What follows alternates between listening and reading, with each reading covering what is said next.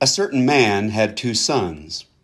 The younger son said to his father, "Father, give me my share of the inheritance." Then the father divided his estate between them. Soon afterward, the younger son gathered everything together and took a trip to a land far away. There he wasted his wealth through extravagant living. When he had used up his resources, a severe food shortage arose in that country, and he began to be in need. He hired himself out to one of the citizens of that country, who sent him into his fields to feed pigs. He longed to eat his fill from what the pigs ate, but no one gave him anything. When he came to his senses, he said, "How many of my father's hired hands have more than enough food, but I'm starving to death? I will get up and go to my father and say to him, 'Father, I have sinned against heaven and against you. I no longer deserve to be called your son. Take me on as one of your hired hands.' So he got up and went to his father. While he was still a long way off, his father saw him and was moved with compassion. His father ran to him, hugged him, and kissed him. Then his son said, 'Father, I have sinned against heaven and against you. I no longer deserve to be called your son.' But the father said to his servants, 'Quickly, bring out the best robe and put it on him. Put a ring on his finger and sandals on his feet. Fetch the fattened calf and slaughter it. We must celebrate with feasting, because this son of mine was dead and has come back to life. He was lost and is found.' And they began to celebrate. Now, his older son was in the field. Coming in from the field, he approached the house and heard music and dancing. He called one of the servants and asked what was going on. The servant replied, 'Your brother has arrived, and your father has slaughtered the fattened calf because he received his son back safe and sound.' Then the older son was furious and didn't want to enter in, but his father came out and begged him. He answered his father, 'Look, I've served you all these years, and I never disobeyed your instruction. Yet you've never given me as much as a young goat so I could celebrate with my friends.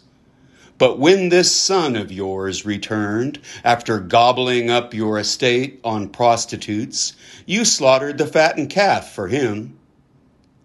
Then his father said, 'Son, you are always with me, and everything I have is yours. But we had to celebrate and be glad, because this brother of yours was dead and is alive. He was lost and is found.'" There we go. That helps, doesn't it? We often call this Bible story the parable of the prodigal son. But what about the redeeming love of the Father?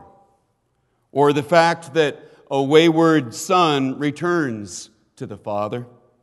Maybe, just maybe, we should call it the story of the loving Father or the redeemed Son.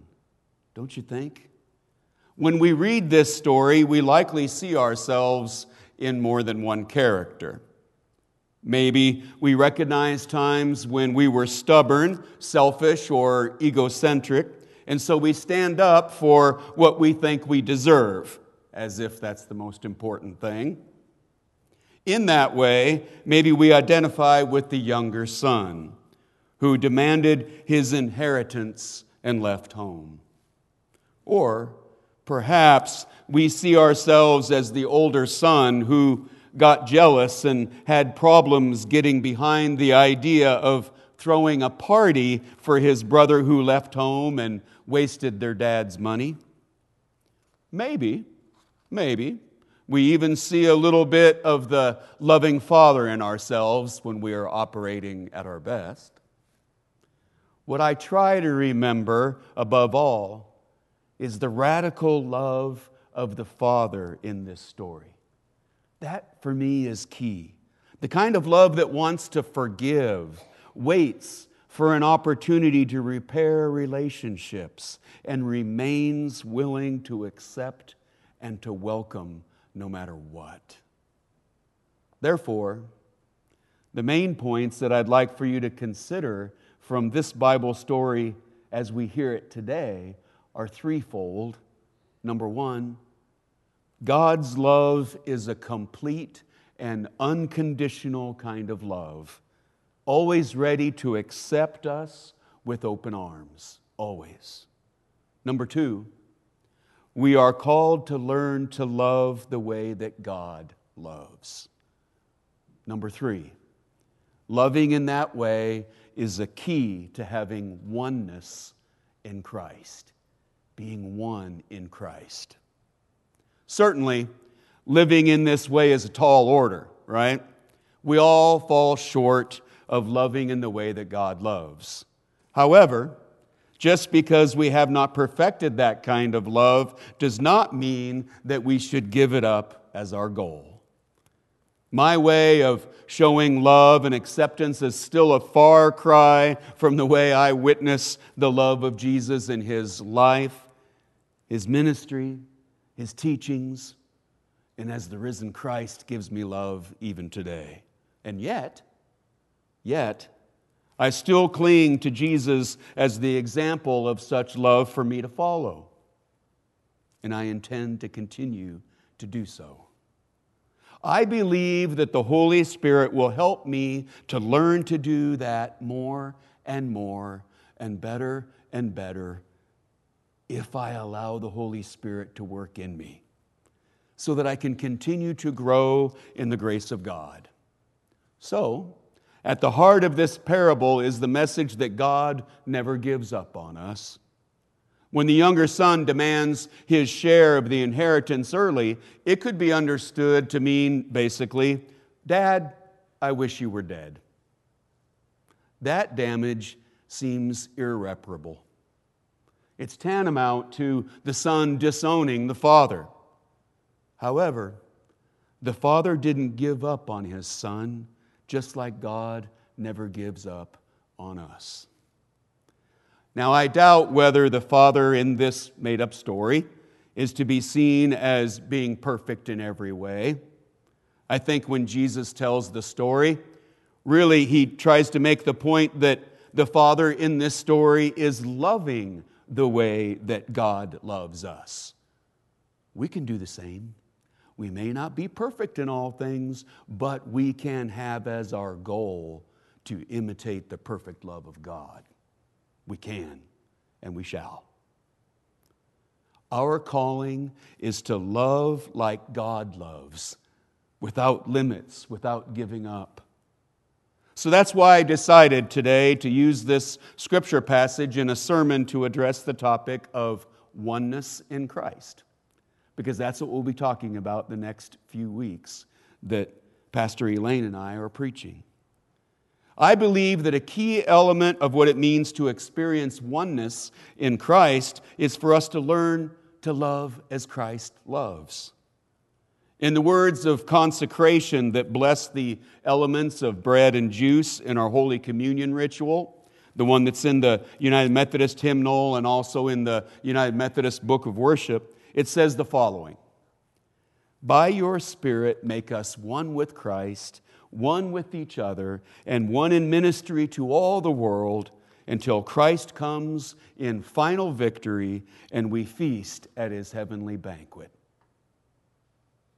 Now, granted, we are bound to make mistakes. But one thing that the Holy Spirit can empower us to do, if we trust in the Lord, is to learn to love like God loves. In that sense, we are indeed going on toward perfection in this life. We are in the process of being made holy in our love by God's love. It can be truly life-changing for someone when a person realizes that they have someone's blessing, right? That they are fully accepted and loved unconditionally. It can turn everything around for them. In our Bible story today, when the son fell into despair when he was at his worst, maybe he forgot or didn't realize a couple of important realities. Number one, that he was still considered by his father to be his beloved son. And number two, that his father's love for him would never expire, dwindle, or run out. And when the son returned and experienced that unconditional love from his father, I'd like to think that the son's future was changed. We don't know the rest of the story. We don't know what happened beyond the time of the joyful party. But I can picture that there was a oneness in that relationship between him and his father that stuck from that point onward. So, let me ask you this today. What in your life might change if you were to come to fully know deep in your heart the truth of the following statements? I am a child of God, and God would never disown me. God loves me, and that will never change.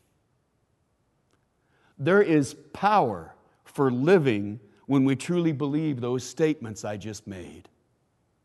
What might you be able to achieve, and how might you be able to love in new and free and complete ways if you could just completely buy into totally the realities that I just stated? What if you were to believe in those things wholeheartedly, 24/7, 365, year after year? How might it affect how you can show love to others? And isn't this exactly what we might mean when we say oneness in Christ? Think back then to those words that I shared from the liturgy for Holy Communion. You see, the Holy Spirit will help us to be one with Christ, one with each other, and one in ministry to all the world. I believe that Jesus, although he was fully divine, was fully human as well. We know that he knew what it was like to be the Son, to be loved unconditionally by the Father. But he also had the power of the Holy Spirit to give him the faith to trust in that love and to be guided by that love and to spread that love to others. The Trinity is an amazing thing, and it's difficult to understand or explain or absorb. The Trinity, the Father, Son, and Holy Spirit, is a holy and mysterious thing, the nature of our three-in-one God. We see in Christ the amazing ways that the fullness of God's saving love comes to be present in someone who is the Son of God, but who is also in oneness with God the Father and the Holy Spirit. Furthermore, it's a mystery to us exactly how God can and does help us to grow in grace and to live in oneness and unity with one another as a family of Christ. And we can do that with all fellow people as well. You see, Christ brings all things together in oneness, and all of life together in oneness. And Christ brings all of us together in oneness. And that is kind of mind-blowing, isn't it? It's hard to absorb and compute all of that.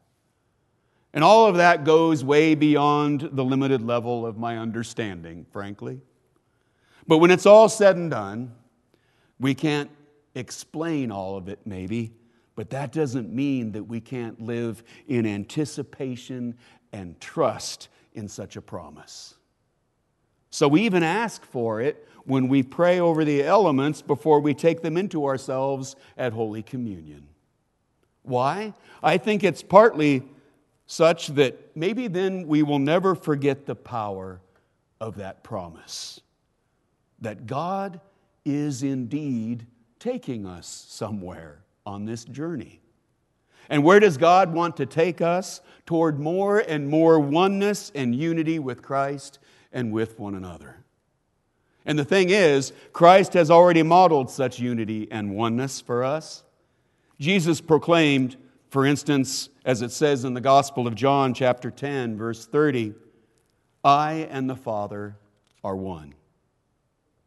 And when Jesus was growing in grace, as he grew from a youth into a full adult, and then as he began his public ministry as an adult, he had to learn more and more how to be in alignment with, in tune with, and acknowledge his oneness with God the Father. I know that I don't love the way that God the Father loves or the way that Christ loves, but I also believe that I have a calling to grow in such love, and I believe that I can live in oneness with Christ because I trust in Christ, who is one with the Father and one with the Holy Spirit. And I believe it because, frankly, because I have experienced the unconditional love of God. That's what changes me. This parable we're talking about today comes right after a couple of other stories in Luke, and those are the parables of the lost sheep and the lost coin. Or, in keeping with our thinking today, perhaps we could call them the found sheep and the found coin. That's probably more on target.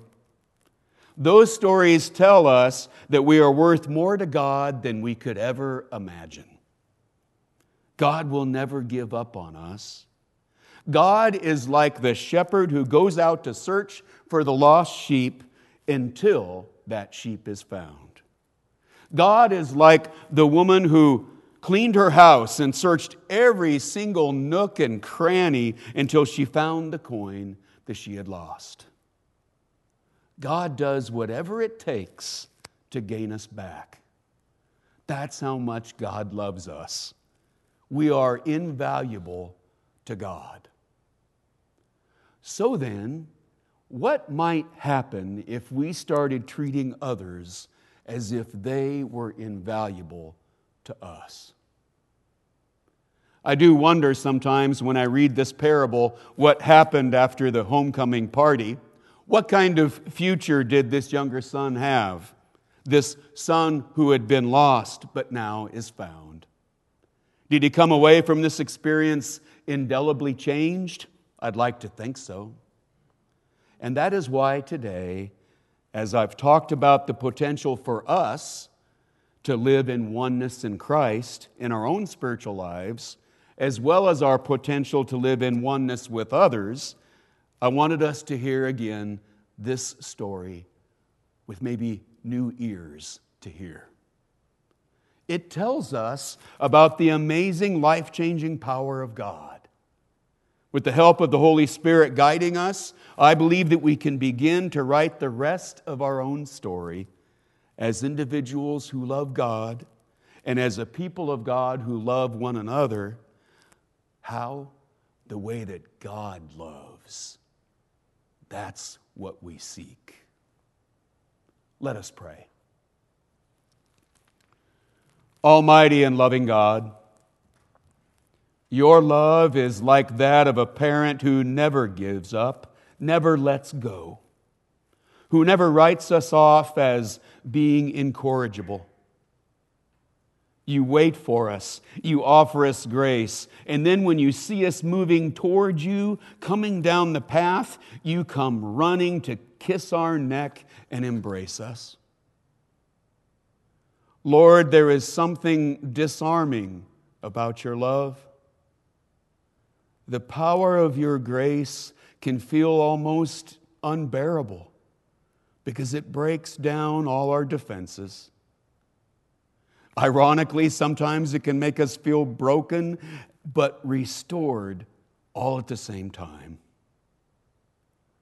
Perhaps there is someone here today, Lord, or someone viewing online who feels like they've already burned all the bridges in their life so that there's no way they could possibly be your beloved child any longer. Lord, I pray that you will hold that person tight and draw them into your love where they have always belonged. Loving God, we are yours and we are loved. And because of that, we are healed and restored. We were lost, but now we're found. Make us one with Christ, one with each other, and one in ministry to all the world. Show us how to love like you love. Let us be blessed by your love, such that it transforms how we think, what we do, the words we say. The runaway son from our parable today, he must have had an incredible moment of deep and personal redemption when he was enveloped in the arms of his loving Father. And that's the way you love us, Lord, just like that. God, we long for your blessing, and you grant us exactly that. You bless us, you keep us, you make your face shine upon us, and you are gracious to us. You turn your face toward us and give us peace. Help us to be one in Christ. In the name of the Father, the Son, and the Holy Spirit. Amen.